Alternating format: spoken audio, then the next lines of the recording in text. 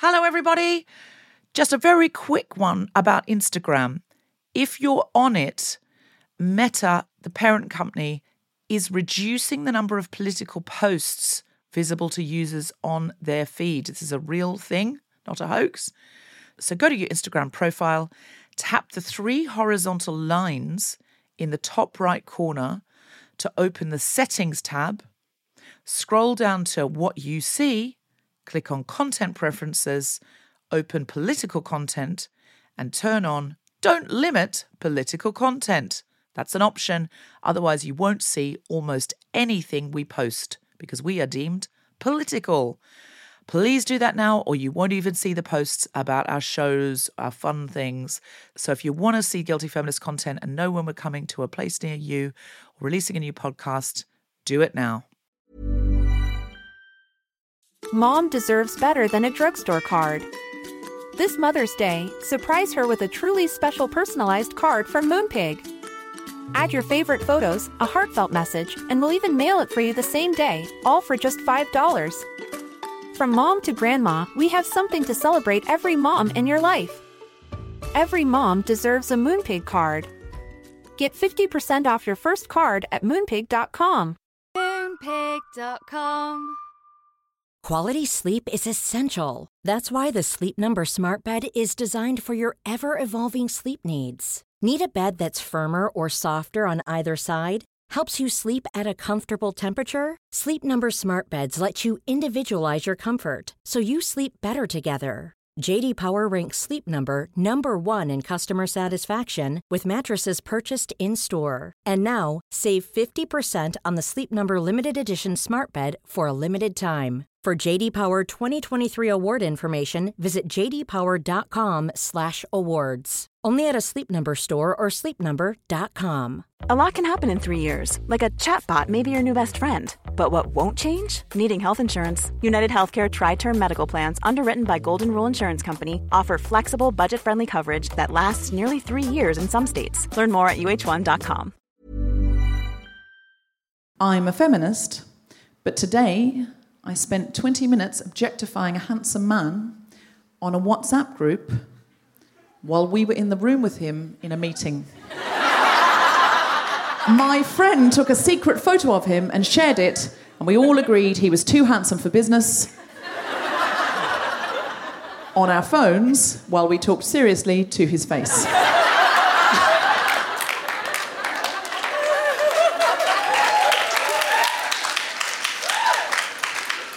I mean, Deborah Frances-White, okay. This is meant to be a shame valve. That's true. And a safe space to loofah off. Loofah off? My worst What excesses. a terrible choice of words. It's my favourite choice of words. It's an exfoliation of shame, and I leave the fragments in front of you. You are so vulnerable and brave. I'm a feminist, but I spend 98% of my time in life worried about the temperature of other women. Some highlights include, oh, she must be freezing. Or, how is she not boiling hot in that? I am judging women all the time by the clothes they wear in comparison to the temperature. Oh, really? So you look at a woman in the street who's in a hot dress, backless dress. Freezing. And you think freezing. Yeah, I just want to put a cardi on her. Or like people who don't take their jacket off in the tube, they're like, I'm only going to have to put it back on again. I'm like, it's 45 degrees. No. Take it off. Let yourself breathe, woman. As long as you keep it to yourself, it's fine. I'm a feminist, but today, when I spent 20 minutes objectifying a handsome man on a WhatsApp group while he was in the room, he looked at my phone briefly to read an important email, and some messages popped up on the screen clearly describing him as hot Jesus. And he saw them. To be fair, he does look like hot Jesus. That is so naughty. I'm a feminist, but when I recently Googled feminist issues, one of the top responses was best 25 feminist issues and ideas on Pinterest. Oh, and I thought, is this really what we've come to as the most popular way to learn about in-depth feminist issues? Through memes? And then I spent the next 3 hours in a feminist Pinterest rabbit hole. Quite good, actually. I'm a feminist, but today, when Hot Jesus saw the WhatsApp messages, and I had to explain to him in the tea break that we'd been secretly objectifying him and apologise, I also explained that it wasn't the equivalent of men objectifying a woman because the power structures of the patriarchy don't support our lust, and society doesn't prioritise cosmetic concerns for masculine people as much as it does for feminine people, so levity that reverses gender norms isn't as damaging. And in fact, ironic, and so therefore, in a way, punching up, which is an important part of satire which can reframe patriarchal structures. And he said, it's fine, and I saw your friend take a picture of me earlier because she accidentally left the flash on.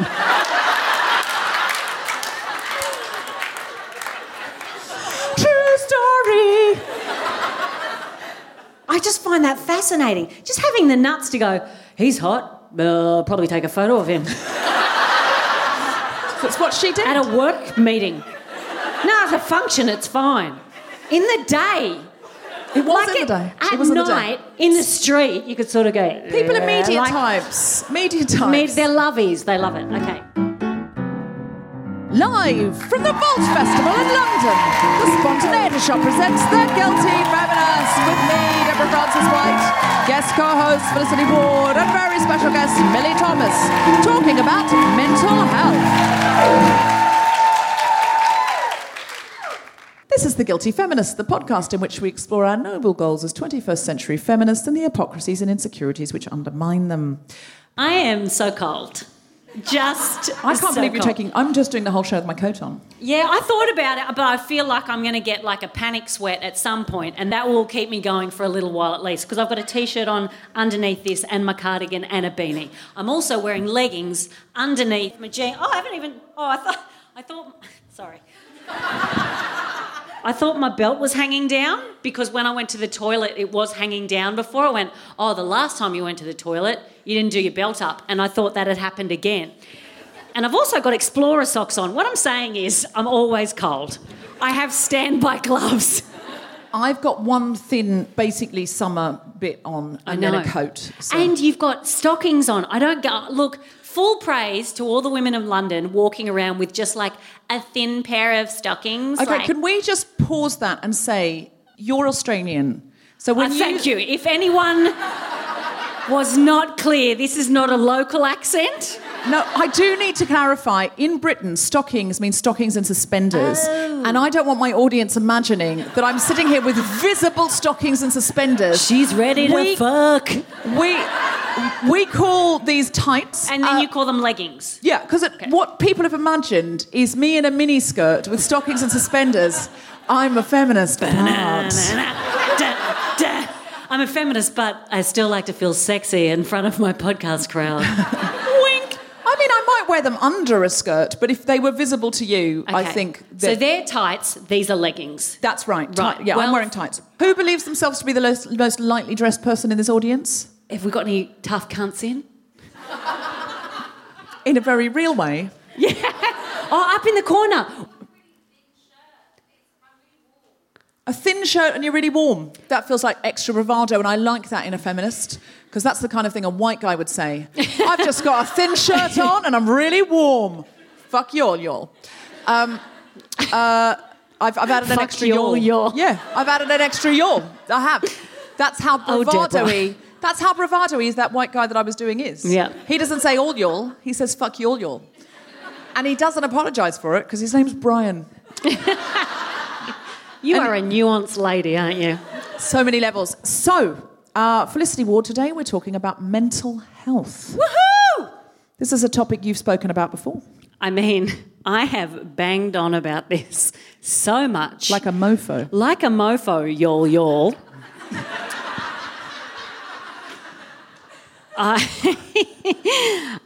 Yes, I am very mentally ill, in case you couldn't tell. And I started talking about it in 2010. I had a very tough year with it and got diagnosed with generalised anxiety disorder, or GAD, as no one calls it. And so I started talking about it very briefly then, and then in about 2015, I thought I would talk about that time of my life and self-reflect. And that's when I started talking about IBS and anxiety and all of the topics that make you money. And going to talk about my unpredictable bum hole. Listen, you laugh, but it has paid for a small mortgage. Yep, that's a lie. I'm renting. It has paid. The boiler is on the blink. We had the British gas in today. I'm living on the smell of an oily rag. I'm joking. I'm fine.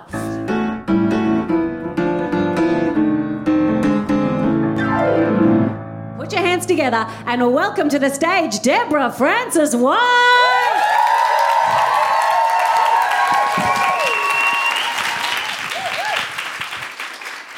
Hello. So, the thing is, on lots of days, I believe I have something between mental health issues and hangry. I genuinely, this is what happens to me. I don't want to minimise mental health issues in any way, but it is a spectrum, isn't it? If you feel you have mental health issues, you can't say it at work. We live in a very weird society where someone says, oh, you were off last week, you were right. You could say, yeah, I had a really awful flu. Or, oh, yeah, I have this terrible back pain. It flares up. Every 3 months, I just get this horrible sciatica and I can't get out of bed. But you can't say, you feel, oh, yeah, every 3 months I get this terrible depression, can't get out of bed for 3 days. Mm-hmm. It's like, I'm 100% mentally healthy. But if anyone claimed to be 100% physically healthy, I would say, well, obviously you're lying. If you said, I've never had a physical health issue, that wouldn't be true. And I feel like a lot of my mental health issues could be boiled down to poor planning. Because it's true. Friends and husbands of mine, they get hungry slowly over a period of 2 hours, and in that time have time to plan, to order, buy or prepare food. I am perfectly fine, and then suddenly, without warning, am so hungry I could faint. And my brain goes into some kind of incredible overload. And the other night, Tom Salinsky and I turned up to do a show, and it was a Room Above a Pub show. It wasn't being recorded. It was a sort of new material night. And I got there, and I was so overworked and so overtired. I was preparing for this big Palladium show, and I'd been up since dawn, and I just had no time to eat, and I sort of grabbed a sandwich about 11. This is now 7 o'clock at night. And I was just suddenly, overwhelmingly, droppingly hungry, exhausted. I just completely overwhelmed myself. Tom said, I'm going to have to open the house in about, 20 minutes. And I said, Tom, can you please just go downstairs to the pub and can you please order something off the menu? And he said, what? I said, I don't know. I don't know. You know the kind of things I like. You've been married to me for years. Just get something that I like. A salad or something, not a burger. And he went, I haven't been eating meat for ages, and he knows that, but I just reiterated it just in case he forgot, because, it's good to shout, not a burger in someone's face in case they forget that. So he goes off downstairs to the pub, comes back home and goes, there's only a burger menu. And I went, there isn't! You've made that up! There isn't only a burger menu! There's lots of things! You know that there are! And he said, honestly, tonight they've only got a burger menu. And I went, I will go down and there won't be. Now, if he did that to me, even if he said to me, go down and check, and I came up and said there's only burgers, even if he said in a nice voice, I'll go down and just check in case, I would accuse him of mansploring. And as regular listeners of the podcast know, that is the thing. It's when a man goes to explore something you have already found out about because he does not believe your findings. He goes down to the pub, he says, oh no, but they probably do have something else. They've probably got chips or they've probably got fish cakes. And then it's fucking annoying when they tell him they do. But anyway, so he comes back and he goes, look, I don't have time to go and get you anything else because I've got to do all the tech and open the house. And I said, well, I'll just faint then. And he said, or you could go and get yourself something. And I was like, fine, I will. I'll just go to Pret on my own. I'll just go to Pret a Manger on my own. And I'll just do some work. I'll prepare my set there, just at a table on my own while eating Pret. Fine. No, everything I was saying was logical.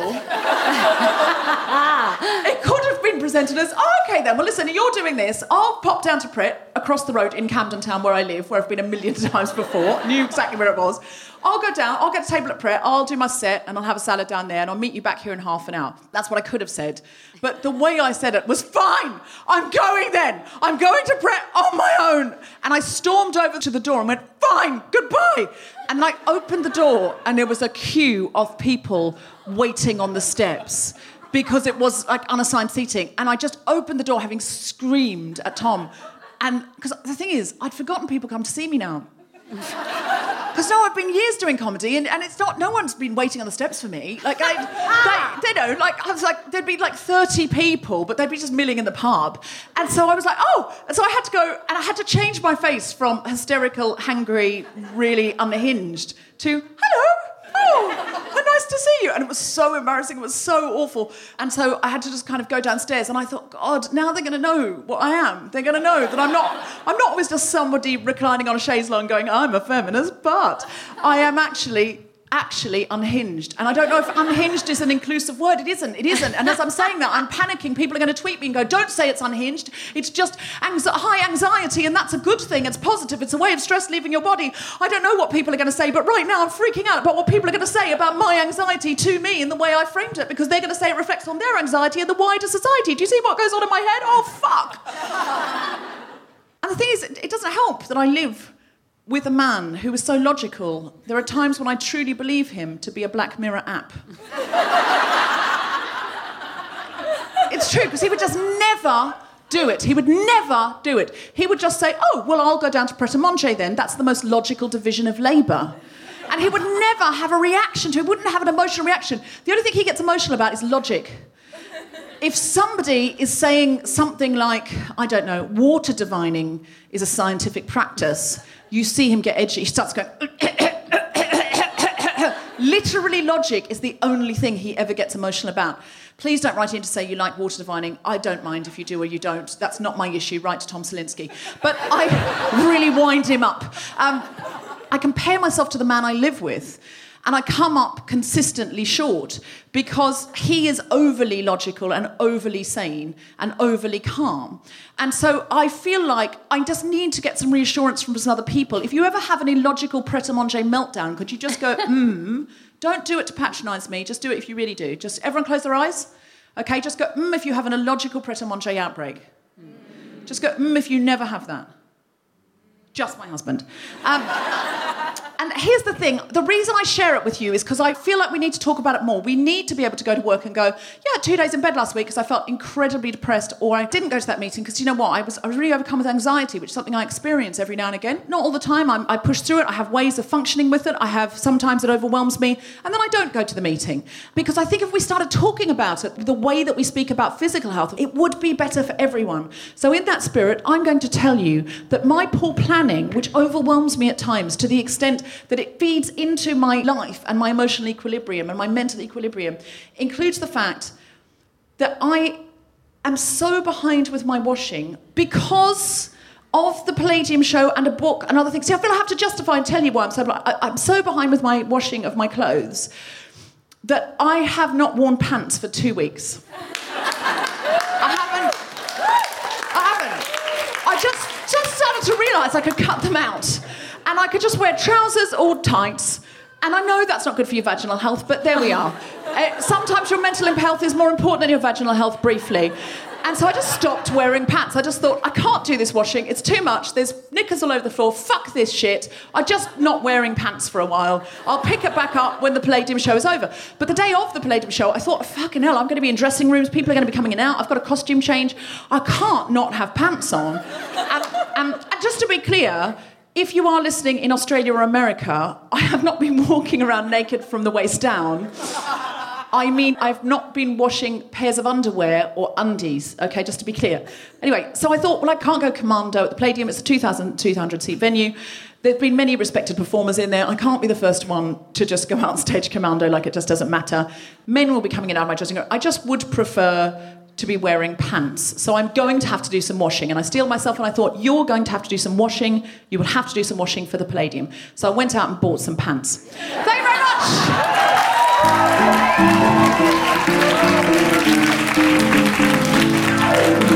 You are my goddamn hero, Deborah.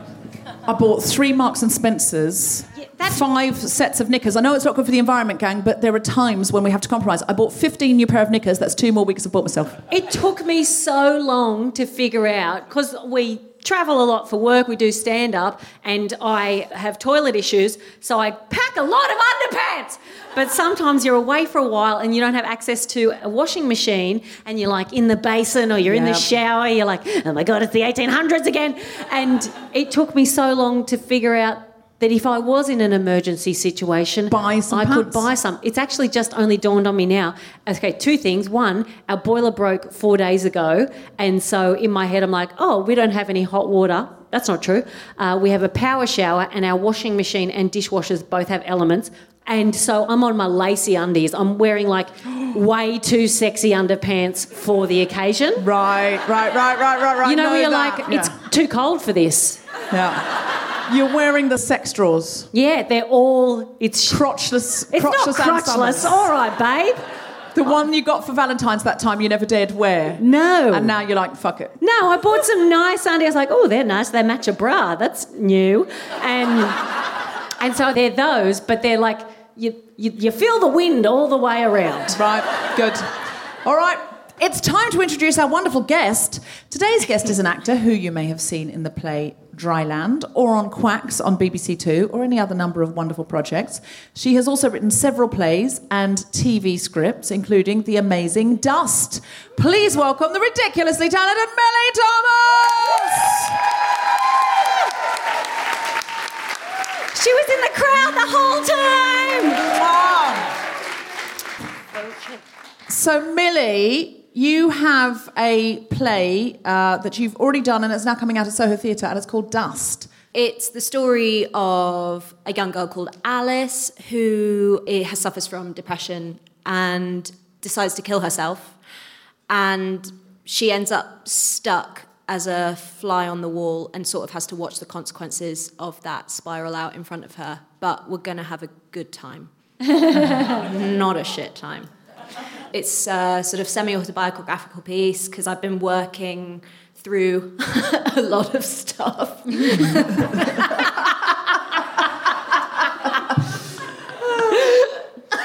Sorry, I found that funny. And so it was a play I'd wanted to make it for a really long time. I was really scared because when I'm writing, I know if I'm writing for me or not. Like I've written for myself before stuff to act in, and then I write for other people as well. And I'm always really clear when I start out which one it's going to be. And I knew I had to do that one. And so I had the idea about 6 years ago and just sat on it. Like, how nervous were you the first night before you went on stage? Because I remember when I'd started writing the toilet show, I call it the toilet show. It was called What If There Is No Toilet, so it's not like a crazy thing to call it.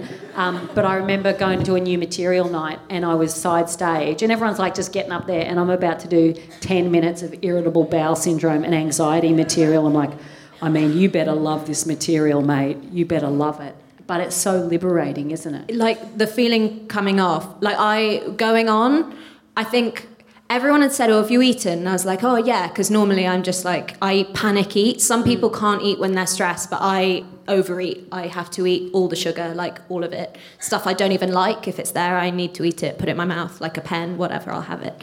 And I was so anxious. I had an espresso and I don't drink coffee. Oh, I'm so sorry to hear that. I mean, it was stressful, guys. I thought I'm going to be sick. Like, I don't actually think I can go out. And then when I came back afterwards, because it felt like, because my parents were in as well for the very first, I know. They came to the first show? They came to the first preview. Oh, my God. Yeah. And then I came off, full of adrenaline. And I'm like, oh, my God, thank fuck I got through it. And then, there's my dad, like, hunched over in an alleyway, like, oh, my God. Did they know it was autobiographical, your parents? Yes. They do now. They do. No, they did. They did. And it was sort of, we're not really a talky family. We're a kind of family that puts on a play about your emotions. Yeah, we're that's the rest. I've got a 6-week run at the Soho Theatre, amazing. Mum. We are a very... Did you talk to your parents about it? No, I have an artistic expression. My brother does interpretive dance when he's not feeling well. And guys, I appreciate it's the most middle class thing I've ever said. I literally, I could have called my mum, but instead I wrote a play. There are plenty of working class people who've had exactly that same response. It's just a sort of way of a human expression, isn't it? It's just sort of a way of actually slightly taking it outside your body and making a piece of art out of it. I know big things have happened in my life. It's been so helpful. When I was finding my biological mother, it's hard for other people to realise sometimes if this is your medium for coping, actually it can be the most wholesome thing that you can do to make yourself whole and to document it. Because I always think if something sad happened when I was finding my biological family, I'd always go, that's good because the show needs pathos. Do you know what I mean? Like I'd find like I was turning it into something. I'm milking my own life for disaster. Yeah, but it's... I think I found myself in a place where I'm like, where anything happens, you're like, okay, that's fine. I'll pop that in there in the folder for later. And it can be so... I mean, for some people, maybe it isn't healthy, but for me, I'm not saying that's everyone's experience. Oh, God, no, please don't do that. No. But don't go looking for it. No, but I want it. No, but I think for me, not everybody who has a traumatic experience, is it healthy for them to turn it into art? But for me, it is very, very useful. I very much dealt with everything that was in these shows. I sought outside help for first, or I made sure there was... This is just my experience. Because I remember watching your show, I think maybe in Melbourne. It was so riveting and so compelling. And then you're like, we're meeting up next week. I'm like, what? Why am I not seeing the show next week? Like it was so visceral and so real. And if that was happening to me, I don't think that I could have the space to process it properly in a way that I could make it into something coherent. It would be like, here are all my feelings. It was like scaffolding for me, but I put the show away for a year and a half and I got it out to tour it and I got on a train to Oxford and I just hadn't been able to look at it. And I thought, I'll just watch the recording. I'd made it into a DVD. And I just watched the recording of myself doing it. And I got on the train and I thought, I've only got an hour to watch this, so I'm going to go in, do the £10 upgrade and do the first class thing because it was the weekend, so I can just be on my own because I thought no one else is going to be bothered to do that for a 1 hour journey. So I got on, opened the laptop, started watching this show of me talking about finding my biological mother, and I wept like a baby. I was just like, and the conductor came down to charge me for the ticket, looked at me, and I was in front of this iPad going, and he went, oh, it's fine, and went on. So I did get a free upgrade out of it, but I had to say to the audience, what's happening to my body? I know what's happening. There's all this trauma I've been carrying, and I'm fine now. Everyone's fine. I don't have to look after my birth mother or my mother, or I don't have to cope now. And so my body is releasing the trauma. I'm absolutely fine, but just you might need to be aware I'm going to cry through the show at inappropriate places. And I did. I cried through punchlines that were not sad at all. And at the end, the whole audience came out and hugged me. It was amazing. I'm not laughing at you, I'm laughing with you. Just the absurdity of like, and then he said, why the long face? That's exactly what it was. Amazing. That's exactly what it was. And it was trauma coming out of my body. And what it made me realise is how much trauma we carry. Yeah. That it only came out because it had to. Then the next night, I cried in a few appropriate places, but in a controlled way. And then the next night, I was in Brighton, where people were literally heckling, when's the drag act coming out? And was just an uproariously funny show. I just released it all. How much do you think, when people come to see your show, Millie, that it's a release for them if they've had a similar experience? Do people contact you and say, this is a helpful show to see? Yeah, I mean, it was a kind of mad Edinburgh, really, like in terms of by around like a week in, people were contacting me like, I'd say 3 or 4 times a day, and then stopping me in the street to talk to me, which was mad. And then also I was suddenly so aware that I'm not a trained health professional. And also I'm kind of, still in the throes of stuff myself. I mean, that's the thing I find, is that I feel like now we're in a time where it's like totally cool to put your hand up and say, hey, I went through this, it was awful, but I got help and here I am. But it doesn't still feel safe personally for me yet to say, or for people I know, friends of mine, to put your hand up and say, hey, I'm in the middle of something really scary. Who do I contact? Where do I go? And do I still have my job? Like, please. So we work with the Samaritans from the beginnings. They're a charity I have a lot of time for. They've saved my life twice. Big fans. They help me word advice because they don't, they can't offer, the opposite of what I just said. They can't offer advice, but they can offer support. Sorry, that's really crucial and key. They do not offer advice. They don't give anyone advice. Do you want to take it again for the edit just in case? Yeah, babe. Because it's funnier. This version's funnier, but I want the editor to have the option in case the Samaritans say we're not allowed to release that. Of course. The Samaritans said they don't care about people. and they just hung up on me. The Samaritan said, never call us. It's like, oh, I'm busy. Yeah. I don't know why he's... They're like, he's you not sound boyfriend. whiny. Call me back when you're not so whiny. Yeah, exactly. Your life's great. I always leave at 6 rings because I don't want to seem desperate. So, right, okay. For the edit, Tom Slinsky. So the Samaritans helped us draft a response because they offer support. They can't offer advice, but they can offer support and a friendly ear. And I think that's very much where I'm in the position, because when people do contact me and all I can give is stuff that's worked for me. But this is the thing, mental health is a spectrum. And like, I've really pushed the boat out tonight. I bought some jazzy earrings from Topshop because I've been in my pajamas crying for a week. So today I was like, I'm going to look nice. Yeah. I'm going to wash my hair. Yeah. So I'm going to jazz these tears up with some dangly earrings. Guys, I know. So I totally hear that. And sometimes I feel like a performance of sanity, if that's inclusive language.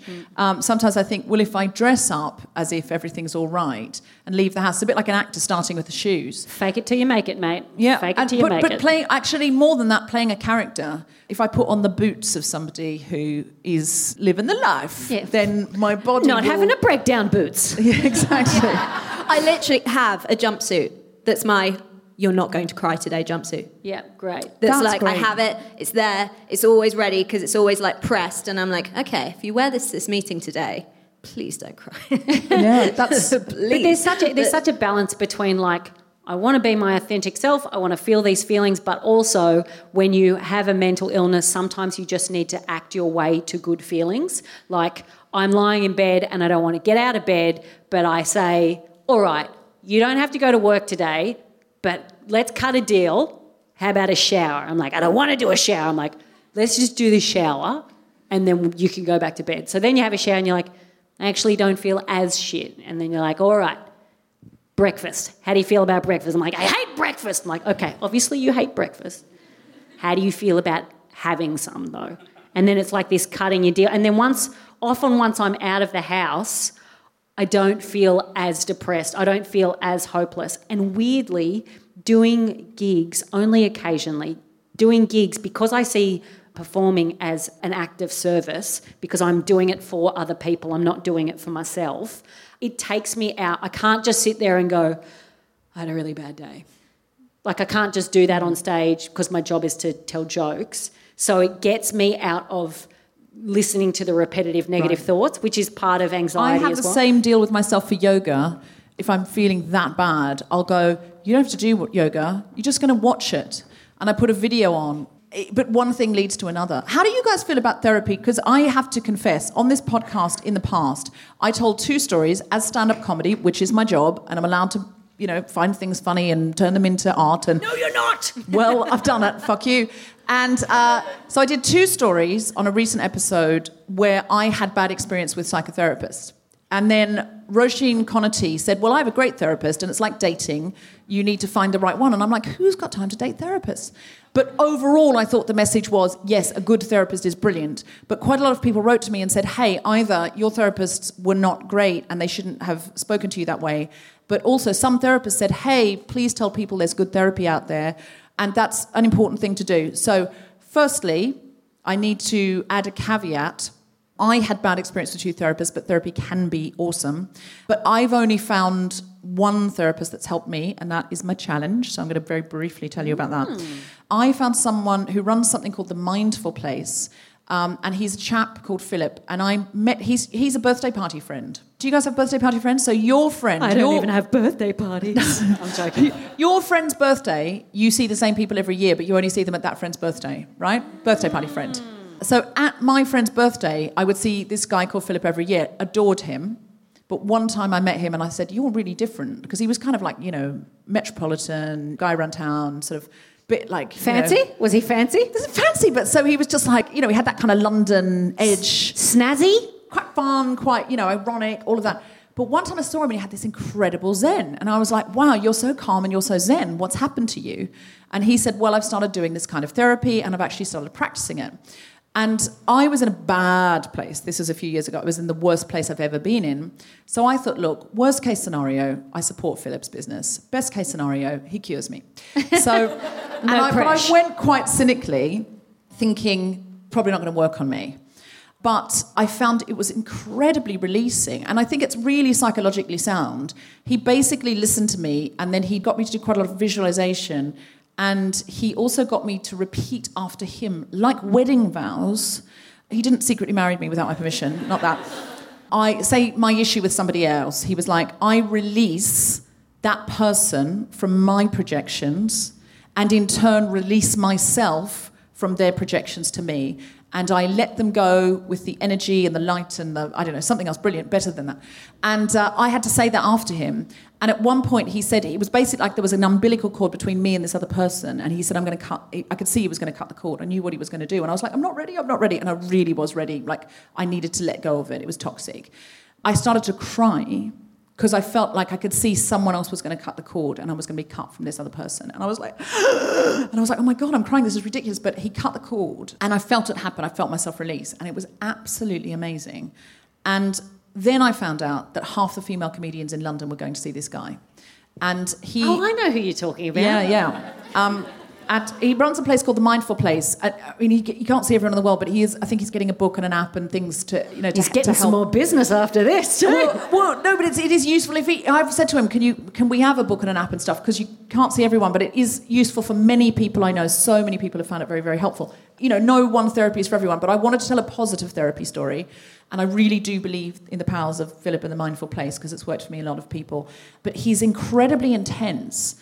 Not in a bad way, but he just gets very still when he's focused on you. And I had a Skype session with him the other day and I thought the screen had frozen because he was so still listening to me. And I went, are you still there? And he went, yeah. And he moved. And I was like, oh, yeah, okay. I was sort of You started like picking your nose and doing... I was more like flicking the screen going, is anyone... But he's so calm and he's just still because he's focused on me at that point.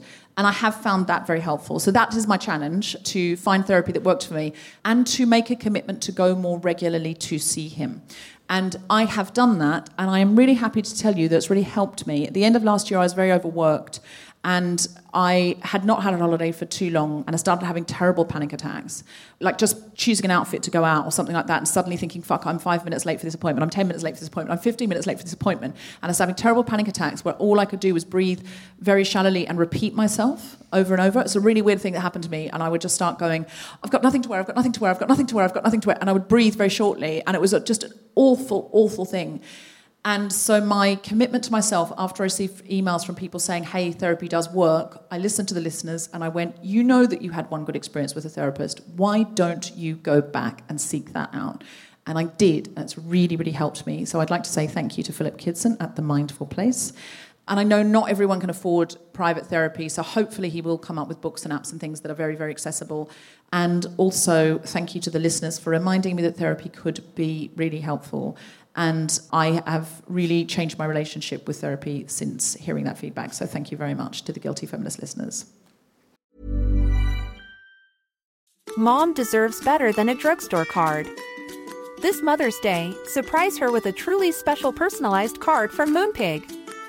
Add your favorite photos, a heartfelt message, and we'll even mail it for you the same day, all for just $5. From mom to grandma, we have something to celebrate every mom in your life. Every mom deserves a Moonpig card. Get 50% off your first card at Moonpig.com. Moonpig.com. Quality sleep is essential. That's why the Sleep Number Smart Bed is designed for your ever-evolving sleep needs. Need a bed that's firmer or softer on either side? Helps you sleep at a comfortable temperature? Sleep Number Smart Beds let you individualize your comfort, so you sleep better together. J.D. Power ranks Sleep Number number 1 in customer satisfaction with mattresses purchased in-store. And now, save 50% on the Sleep Number Limited Edition Smart Bed for a limited time. For J.D. Power 2023 award information, visit jdpower.com/awards. Only at a Sleep Number store or sleepnumber.com.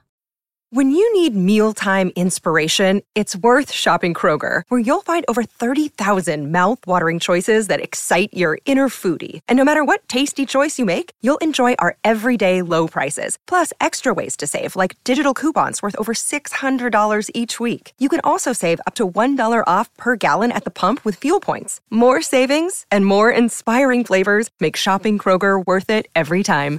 Kroger, fresh for everyone. Fuel restrictions apply.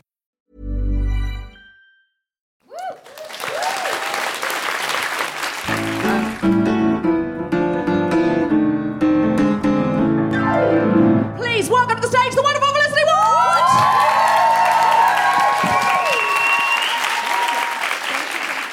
Wood! Look, I have mental health issues. What? No, stop it, shut up, you never guess. Anyway, and the nature of mental illness can be, I can be quite up and down, so every night my husband gets to play a game called Guess Who's Coming to Dinner? Even when he wins, he loses. I have anxiety and depression. Anxiety and depression, God must have thought you were too beautiful. Okay, go fuck yourselves. And I'm very controlling. Part of that is controlling. I'm addicted to controlling. I get called controlling a lot, and people say it's like it's a bad thing. I just like results. Like even my therapist said to me, Felicity, you keep trying to control uncertainty. And I said, thank you. And I said, do you have any negative feedback to me? And she said, if you keep going like this, you're going to be classed as a micromanager. I'm like, a manager? I have never had a promotion before. I like being a part of the mentally ill community. I like it. I don't mind people knowing. Obviously, I dress myself. I look like actual sherbet. I look like... Here's the thing. I don't even... And this is a bad thing to say. I'm absolutely going to get tweets about this. I don't mind the stigma of mental illness. You know how there's all these campaigns, they're like, fight the stigma, fight the stigma. I don't mind the stigma. Because if people think I'm unpredictable, it gives me the space to decide whether or not I'm going to take my meds. I'm kidding, I'm not on meds. Surprise! I've done lots of things, and I will go to any length for my recovery if it's easy. I will do anything if it's easy. I ran into a friend of mine and she looked amazing. She looked really healthy. I'm like, oh my God, what have you been doing? And she said, Felicity, I went to a dietitian. I said, go on. She said, they ran some tests. I'm like, I love tests. Go on. She said, all I had to do was cut out wheat, dairy and sugar. And I said, you lost me at cut. Absolutely no interest in changing my lifestyle. I'll do quick fix things. I'll do loads of that. Well, swimming isn't a quick fix thing. I've talked about that on the podcast. I swim for my mental health. I've been to therapists for my mental health. I've listened to a self-esteem hypnosis app, which is exactly as awesome as it sounds. It is an app that is supposed to hypnotise you into having better self-esteem. And I'm sure we all have the same question here. How can something be good for your self-esteem if it makes you feel worse just by saying it out loud? I go to yoga regularly, like I can't function unless I'm doing it once every 5 years, and I'm basically addicted. But recently, I think it was last year, I tried hot yoga for the first time, and it was pretty good. Only criticism, little bit hot. It's 40 degrees. That is not an exercise temperature. That is a bushfire warning. If you haven't been to hot yoga, it's exactly what it sounds like. It's stretching with a group of strangers in the flames of hell. I've gone to yoga for a long time and they use very confusing language. You kind of need a little glossary when you go there because they use code words so you don't actually know what they're talking about unless you've gone a couple of times. Like the phrase dynamic pose actually means very fucking painful. And the phrase Shavasana means you get to have a sleep at the end of the class. Oh, I love Shavasana. It's the only time that many adults sleep in the same room together outside of prison. I wish they did a class that was just Shavasana though. Like, wouldn't you pay for an hour of sleep in the middle of the day? And you could still get activewear and like walk around, and then you go to your friends, you're like, sorry, I've got to go to my Shavasana class, namaste. And They would think that you're exercising when actually you're just getting away from them. I have 2 beefs with yoga. I got 2 beefs. The first one is their most popular pose, the downward facing dog, or as I like to call it, the dog. It's just the dog. Because if you have an upward facing dog, you don't do yoga, you call a vet, yeah? You call a vet. And my other beef is that yoga is actually a very bigoted practice against people with big noses. Because every single class there'll be a moment where you're in child's pose, you're on your knees, and then you sit up and they go, oh, there'll just be some like flaky, wafy little spirit leader at the front. And, you know, her name's Kata Khan. You're like, you were born Rachel, come on. We know. My name's Diamond, okay. And she'll say, all right, everybody, just pop your foreheads on the mat. If you've got a dorsal fin coming out of your face, you can't just casually pop your forehead on the mat. You've got to fold it to the side or you've got to squish it down. Take strategy. It's the same with drinking champagne when you have a big nose. If you see people with a big nose, know that a champagne flute strikes fear in our hearts. Because you can't just casually drink it, you've got to make a choice, a very deliberate choice. You either... Some big nose people know what I'm about to say. You have to put it on the inside of the glass, stuff it in and then take tiny little sips. Like it's your first day on the planet and you never worked a cup before. Or you have to put your nose on the outside of the glass and then throw your entire head back like a chafe bag.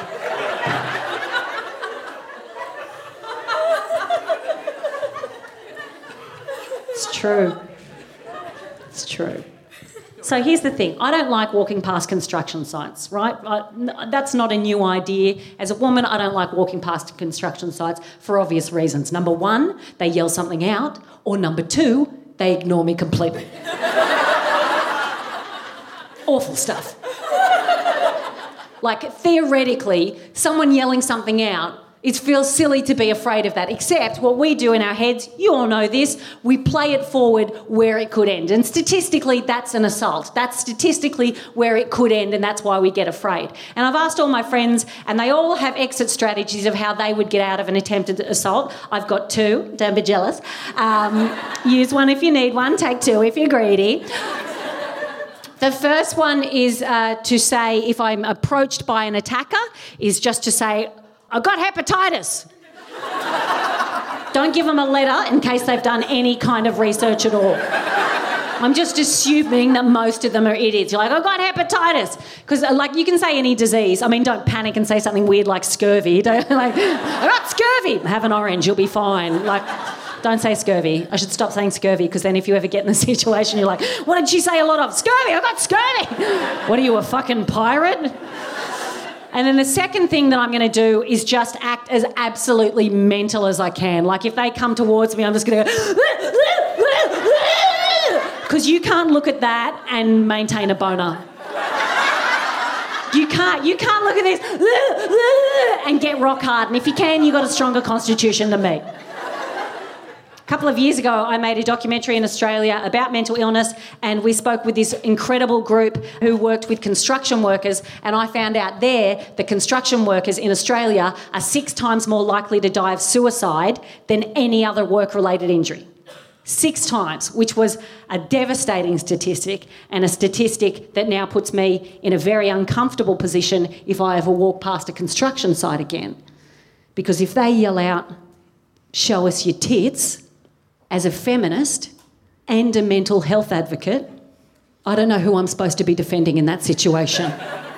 Like, I want to look after myself and all women, but I don't want to push him over the edge, literally or figuratively. So now what I'm going to have to do is if I walk past and they yell out, show us your tits, I'm going to stop and I'm going to say, I respect myself and my body and all women, and I know that this is a cry for help, and I hope you get the support that you deserve. In the meantime, here are my tits. And also, and then I'm going to run off. I will finish on this. In the last decade, there's been a big rise in numbers of depression and also in female alcoholism. And what we do in most of the Western world is we treat them separately, when actually I think there is a solution in bringing them together, because the foundation of depression is low self-esteem, right? So I think everyone who has depression should be given a government-issued drunk girl from a nightclub toilet. Because who is more supportive than a drunk girl in a nightclub toilet? You can just be washing your hands and then out of the darkness you just hear, I fucking love your dress.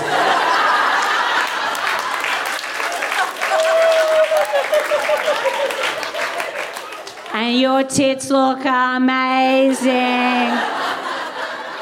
Where did you get your dress from? Primark. Shut up, you got it from Primark.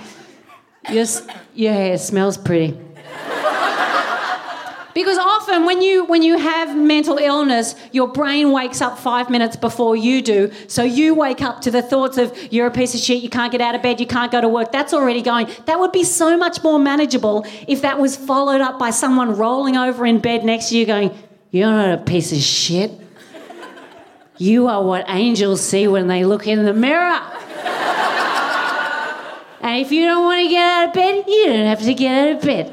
We could just stay here. You don't have to go to work. We could have a few drinky blinkies. We could just scroll through Instagram and stalk your ex-boyfriends. You got skin like a bowling alley. And it's not like we would have trouble getting volunteers. That would be the easiest press conference of all time. The health minister just getting up at the podium and going, look, I know this is a lot to ask, but do we have any volunteers, any women at all willing to get drunk and give opinions? Do we have any British women that are willing to do that?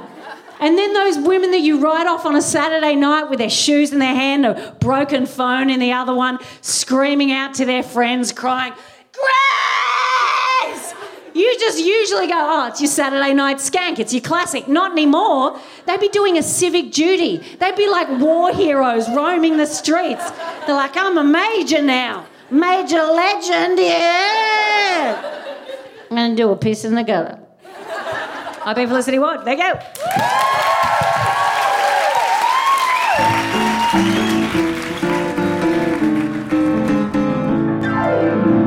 Millie, have you had any therapy that's been helpful? Yes, I have. I go regularly, all the time, but it's taken a really long time to find someone I like and someone who I feel can be helpful to me. I mean, just for balance, I went to the Mindful Place and I felt infuriated by it because it doesn't work for me, but then it works for a whole bunch of other people. And this is the thing, because I knew that half the female comics in London were going to this amazing guy. And I was like, in my head, I was like, I'm going to leave and 28 years worth of baggage will be gone. And that's what's going to happen to me. And it didn't. And I felt I just remember like fury eating a bag of mini eggs on the tube, just being so angry that I hadn't cured my own depression in a day. I was pissed. In one session. Why is it? They're still there. Very reasonable expectations so too. Reasonable. Like I fucking hate myself still, and I lay down and everything. I lay on a bed, but like I go once a week. Someone said something to me. I was complaining about my life and all the things that I don't want to do to fix it. And it was all, really super obvious stuff, that changes I could make for myself, but actually couldn't be asked to implement them. And this doctor was like, oh, yeah, it's just time, right? And I was like, yeah, it's time. And he goes, oh, yeah. Because the thing is, if you don't make time now, you're going to have to make time later to be very sick. And it was really just like, ooh. I remember like feeling it and thinking, oh, he's right. Like either way, it's going to wrestle me back into bed. And I feel like I've just got out. Like, it's fluctuated, it's come and gone. I've had periods where I've been not great, and I feel like it's sort of constantly there. And I'm high functioning, which is you feel like you can hide because you can still be the life and soul of the party. And that is very misleading for people. So in that sense, therapy is really important, especially if you feel you have to sort of put a front on for work, and especially if you're creating stuff, you're creating stories and narrative and any kind of like material, I suppose. I do think it is important to have somewhere to be able to take stuff that is painful for you, because I'm very glib about Dust being like me working through all my issues, because I can be glib about it because I made it. But at the end of the day, there's actually a real duty of care there, and it would be so super irresponsible. Like, it is a story. It isn't like I'm not dead. It's not. It didn't happen. Like, it's all a fiction. It's all a fantasy. Like, I'm glad you've said that, because we're in a really spooky vault. And there was a moment where you went, I'm not dead, and I went, this is a movie. Oh God, there's a twist. She is dead, and I am Bruce Willis. Does that make me Haley Joel Osment? No. He's haunting this show. It does make you Haley Joel Osment. I'm Toni Collette. Have you had success with therapy? I have, repeatedly. There was a counsellor that I saw once when I first had the IBS stuff, and I went and I told her, and I was like, basically what happens is my anxiety just feels like it's like really high, and I get on stage and this is kind of embarrassing, but I just feel like I'm going to wet myself on stage for the entire time that I'm on stage, and sometimes I have panic attacks and I want to run off and I see the exit sign and my brain's like, you should run to the exit sign. And I like laid out my heart to her, and she went, ooh, that sounds awful. What have you been doing? I was like, ah! And I never saw her again. And then I've seen two incredible women, one in Australia, and I've seen one therapist here through the NHS. I've seen her twice. She changed my life. I love her. I'm very sad she doesn't do private sessions. But yeah, I've had very positive experiences with therapy. I meditate, I swim. It's all the boring bullshit. Oh, one thing that I will plug that temporarily worked, and I was so shocked it worked, and it felt like a really quick fix. I think I know guys, what you're going to say. I'm just going to share. So I went swimming in the Hampstead Ladies Pond. Oh, yeah. I didn't want to go because I hate being cold, and to me, that's the actual idea of hell on earth. And a friend was like, I've read about this, you should go, you should try it. And it was no skin off my nose to try it, but obviously I was at home feeling sorry for myself. So I was dragged there kicking and screaming and sort of essentially unceremoniously pushed into this pond. And it was like... What jolts you out of your current state? Oh my God. It was so amazing. I felt like I joined a cult, and it was brilliant. And I haven't been back.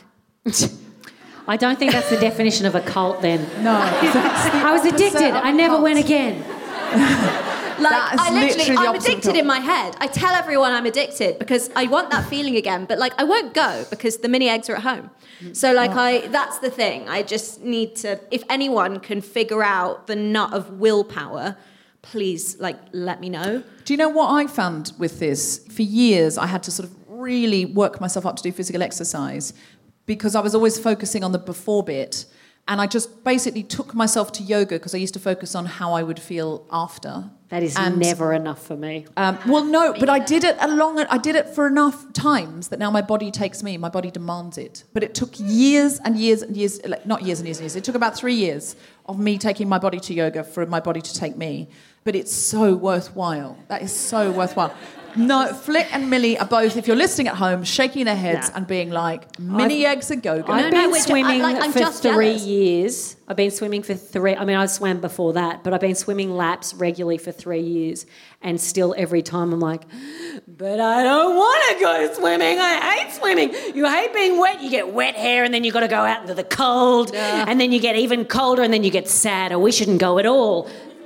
Every time. Wow. I walk everywhere though. Like that is one because I don't exercise. I literally don't. I'm just a terrible. Like, oh my God, I forgot. I told everyone I was an actor. If any casting directors are listening, I gym.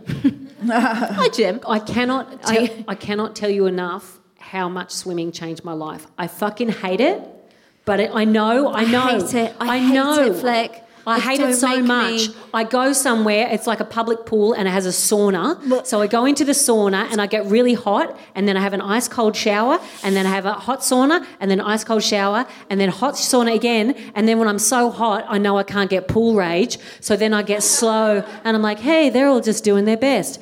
And once I'm in there, then I have underwater headphones. I've done stand-up on this show about it. I mean, I have... Sounds like you should be going to Torture Garden. Oh, Mate, actually sounds like masochism to me. yeah, it is. But it's like, it's the difference, like, do I want to live or not? Like, that's what it comes down to. That's Wow. how I feel about walking. What you've just described to me is like nightmare fuel for Yeah. me. I have to listen to like shit pop music. I can't have any like lyrics that are actually good or mean anything. I don't want to let the words in. So I need like Naughty's Britney when she didn't have a clue what she was doing. Like I need that. I Like, find that a hurtful statement, actually. No, I mean, God. I feel like Toxic was incredible. Oh, don't even like Britney's my spirit animal, but like Just sounds like you're being a bit disparaging No, I'm about not being someone that's helped disparaging, you in a time of need. controversially, I prefer the later stuff.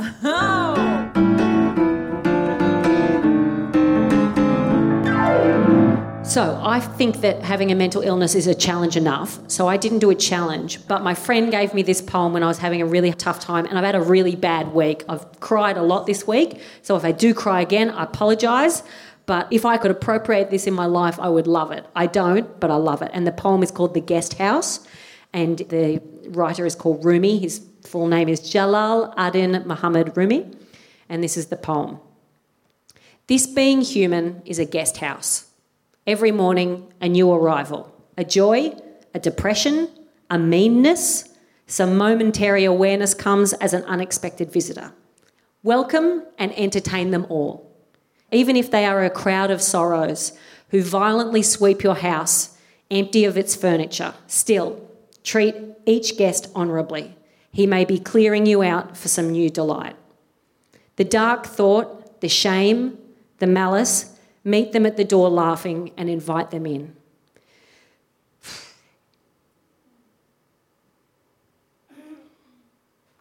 Be grateful for whatever comes, because each has been sent as a guide from beyond. It's the poem. Oh, you don't have to clap. It's not like, sorry. I don't clap to get, I'm not crying to get to be poignant or anything like that. No. I just had a I cry fucked week. all the time on this show. I have cried so many times. I cried at the Palladium. Because you're a pussy. No, I'm joking.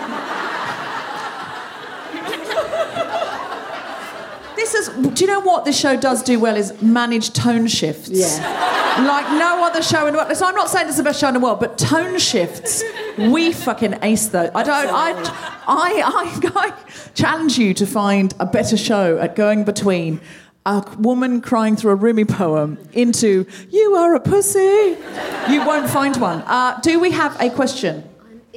Can I quickly? There's just one sentence I just really wanted to say. Yes. One sentence, two sentences.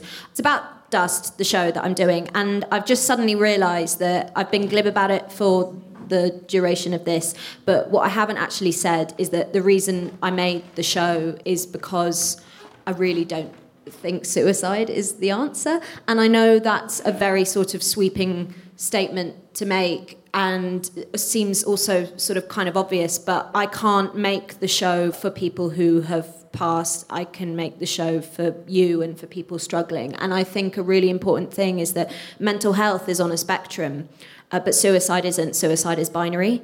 And once that is crossed, you can't come back. I've seen various shows and films that are pitched at young, vulnerable people that really irresponsibly handle mental health and the depictions of mental health. And I think it is really important to remember that a decision like suicide, it's forever, guys. The way it's depicted on TV, the idea that you would then get to enjoy or observe that feeling. And so Dust was specifically... When it's depicted that way. So yes. Dust is an antidote to that. Yes, so Dust was very much made as an antidote to that. And I really want to say thank you for writing that and putting that into the world, because I feel like in the last couple of years, my life and the life of people I love and the life of people I know has been are so affected by suicide. And as you say, it's binary and it isn't the answer. And the more that we can be talking about that, have dialogue about that, have people connect to that idea, the better. Because God, does suicide destroy lives? It really, really wrecks families and people apart. So it's a brave piece of art to put in the world, especially to allow your family to see it. But it is so important. And please go and see it if you can. And don't worry, we will have fun. Like, you will laugh. I know that does. That's mad, but you will, because it's important in any art. There's got to be levity. I just thought, what's the point? Like, it's something I really care about. I really want to say, what is the point of asking people to sit there for an hour with the bleakest thing in the world when we've all got bleak? Like, it feels like an Arctic tundra inside my head most of the time. Like, we might as well have a laugh. So it's well, the best things have levity in them. Can we please have one question? Yes, please. Thank you. There's 3 questions. Oh God. It's not so much of a question, but I'm a feminist and a clinical psychologist, and I wanted to thank you for your courage in sharing your stories, because I know it's very hard in a world where stigma is very real. So thank you for that. But I guess I also just wanted to highlight that kind of the context and the world that we live in is really an important factor in contributing to emotional distress. And I don't use the term mental illness for various reasons. And gender inequality plays a massive role in that. And women are more likely to attempt suicide and more likely to get certain mental health diagnoses because they're quite feminized. And I just wanted to highlight that there's lots of people out there who think that their mental health issue is a fault in them, or it's something wrong with them, or that they're mad. But I just wanted to highlight that often it's a result of their life circumstances. For men too, men are more likely to commit suicide than women, and because the patriarchal forces which force them to suppress all their emotions, and like I was saying about that show that released all that trauma in me, because it was a safe time for me to do that, so I cried about it on a train. A man might feel he cannot sit on a train and cry in public. And, I mean, I've probably felt I shouldn't, but I did anyway, because I wasn't told not to cry as a child. Can you just pass the mic over so we've got a question from there? What was your question? A year ago, pretty much today, I called my local mental health service and said, I think I'm losing it, and went through an hour's conversation with a man about an abusive relationship and things that were happening in other areas of my life, and was told I wasn't ill enough to receive help. And he said, do you want to do the questions again to raise your score so you can get the help? And I said, I'm not going to paint by numbers with my mental health.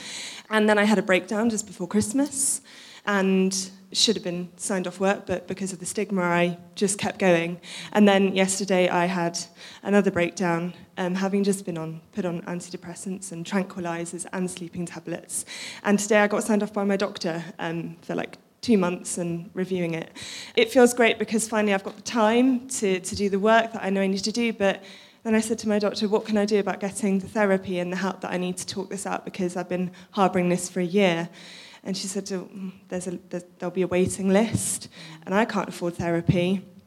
And I just think that we need to find a way to make the way that we treat mental health preventative rather than reactive, because if a year ago today someone down that phone had listened to me when I knew I was going to be in a bad place, had said, right, let's get you the help, so we put a stopper on this, and now I'm in a position where I've been signed off work, so I can't do my job anymore. I'm on lots of medication, and now I'm not really sure where to go. So what can we do to change that? What governments do not, or they refuse to understand, is if you invest in mental health, you invest in your economy, you invest in society, you invest in work productivity, you invest in happier people, you invest in people that want to contribute to society. It makes no fucking sense. It has a huge effect on physical health. There was a book put out called Thrive, and it talked all about this initiative of training psychologists and doctors in CBT, and they'd conducted extensive studies, and it had been agreed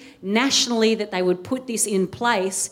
And then, because there was Conservative governments came in and then funding changes. So there was all these really great results, and I'm sure the clinical psychologists can back this up. There was really good results with CBT and with medication, and then they all just got slowly whittled down. So now people have to travel 600 miles to get therapy. It is nuts. I don't know what we do. I am furious about it, and it's crazy. It's absolutely crazy. It makes me want to throw this microphone stand. I mean, one thing I will say, because this is something that it makes my blood boil, this idea of things being preventative. And I mean, it's happened to me, it's happened to a few of my friends where we sought help. We were told we weren't sick enough because the waiting lists were too long. And then we turned up a year later when we were very seriously ill. And then you're in a very dangerous place. And I don't have any practical tips because it was something that I suppose through luck and circumstance that waiting list happened to clear. However, what I will say is that this is the one place that I have found social media to be excellent. It is something that I'm very vocal about, people need to still be vocal about, and also Mind do an online service. A lot of therapy is starting to move online. It might not be for everyone, and again, it is like dating, but it is still, it is something. And I think I worry that more money will get siphoned off there and that will be thought of as a full stop point on that. So it is something that if you lend your voice to it as much as you can, that is something that's always appreciated. We need to, in the spirit of the suffragettes this year, we were talking about this the other night, the victories you can make to change policy. Do you know what we need the to go most down radical there. idea was in this book? That it had never occurred to me before, that it is government's job to ensure a happy society. A happy society. And that had never occurred to me. For me, it was always survival. We're one of the few nations that don't record our happiness. Well, for obvious reasons. Yes. I mean, well, no, but but you that's probably insane. tone it down anyway. You don't want to see too happy. You don't want to glow.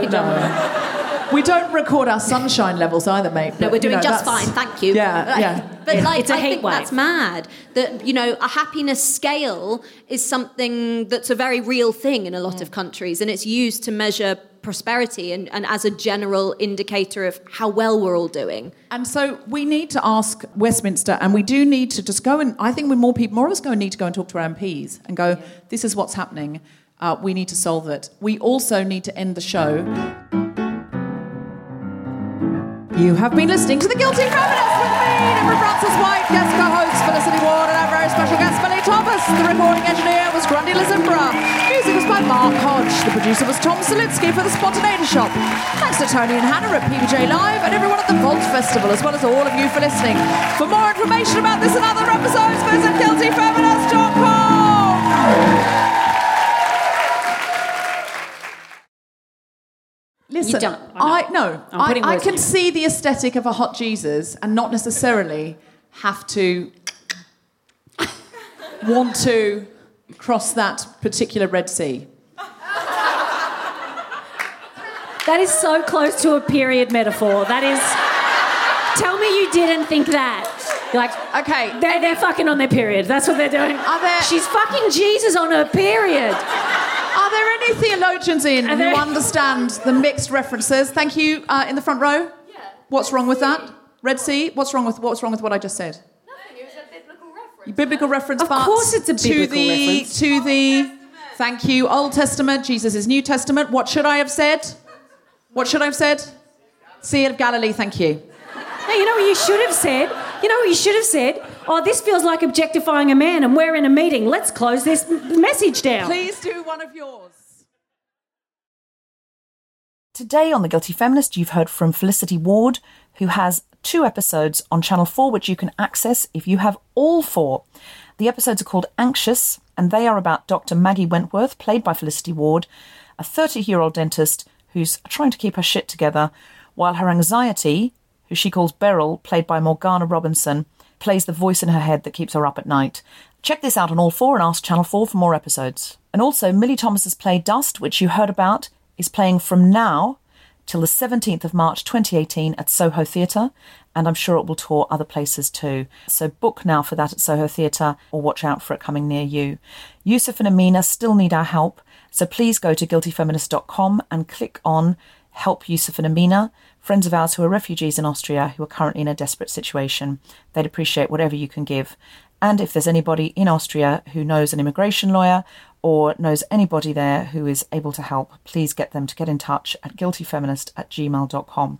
If you would like to crowdfund Suffrageddon, which you can hear on the Suffragette Centenary Special Episode Part 1, then please go to Guilty Feminist and click on our Kickstarter there, or put Suffrageddon into Kickstarter. We really, really need your help. This is a wonderful project. Women of colour are taking over the story of suffragettes and making it their own, and then we will be touring that and making videos and an album, especially to access young people who might feel disenfranchised from the voting process.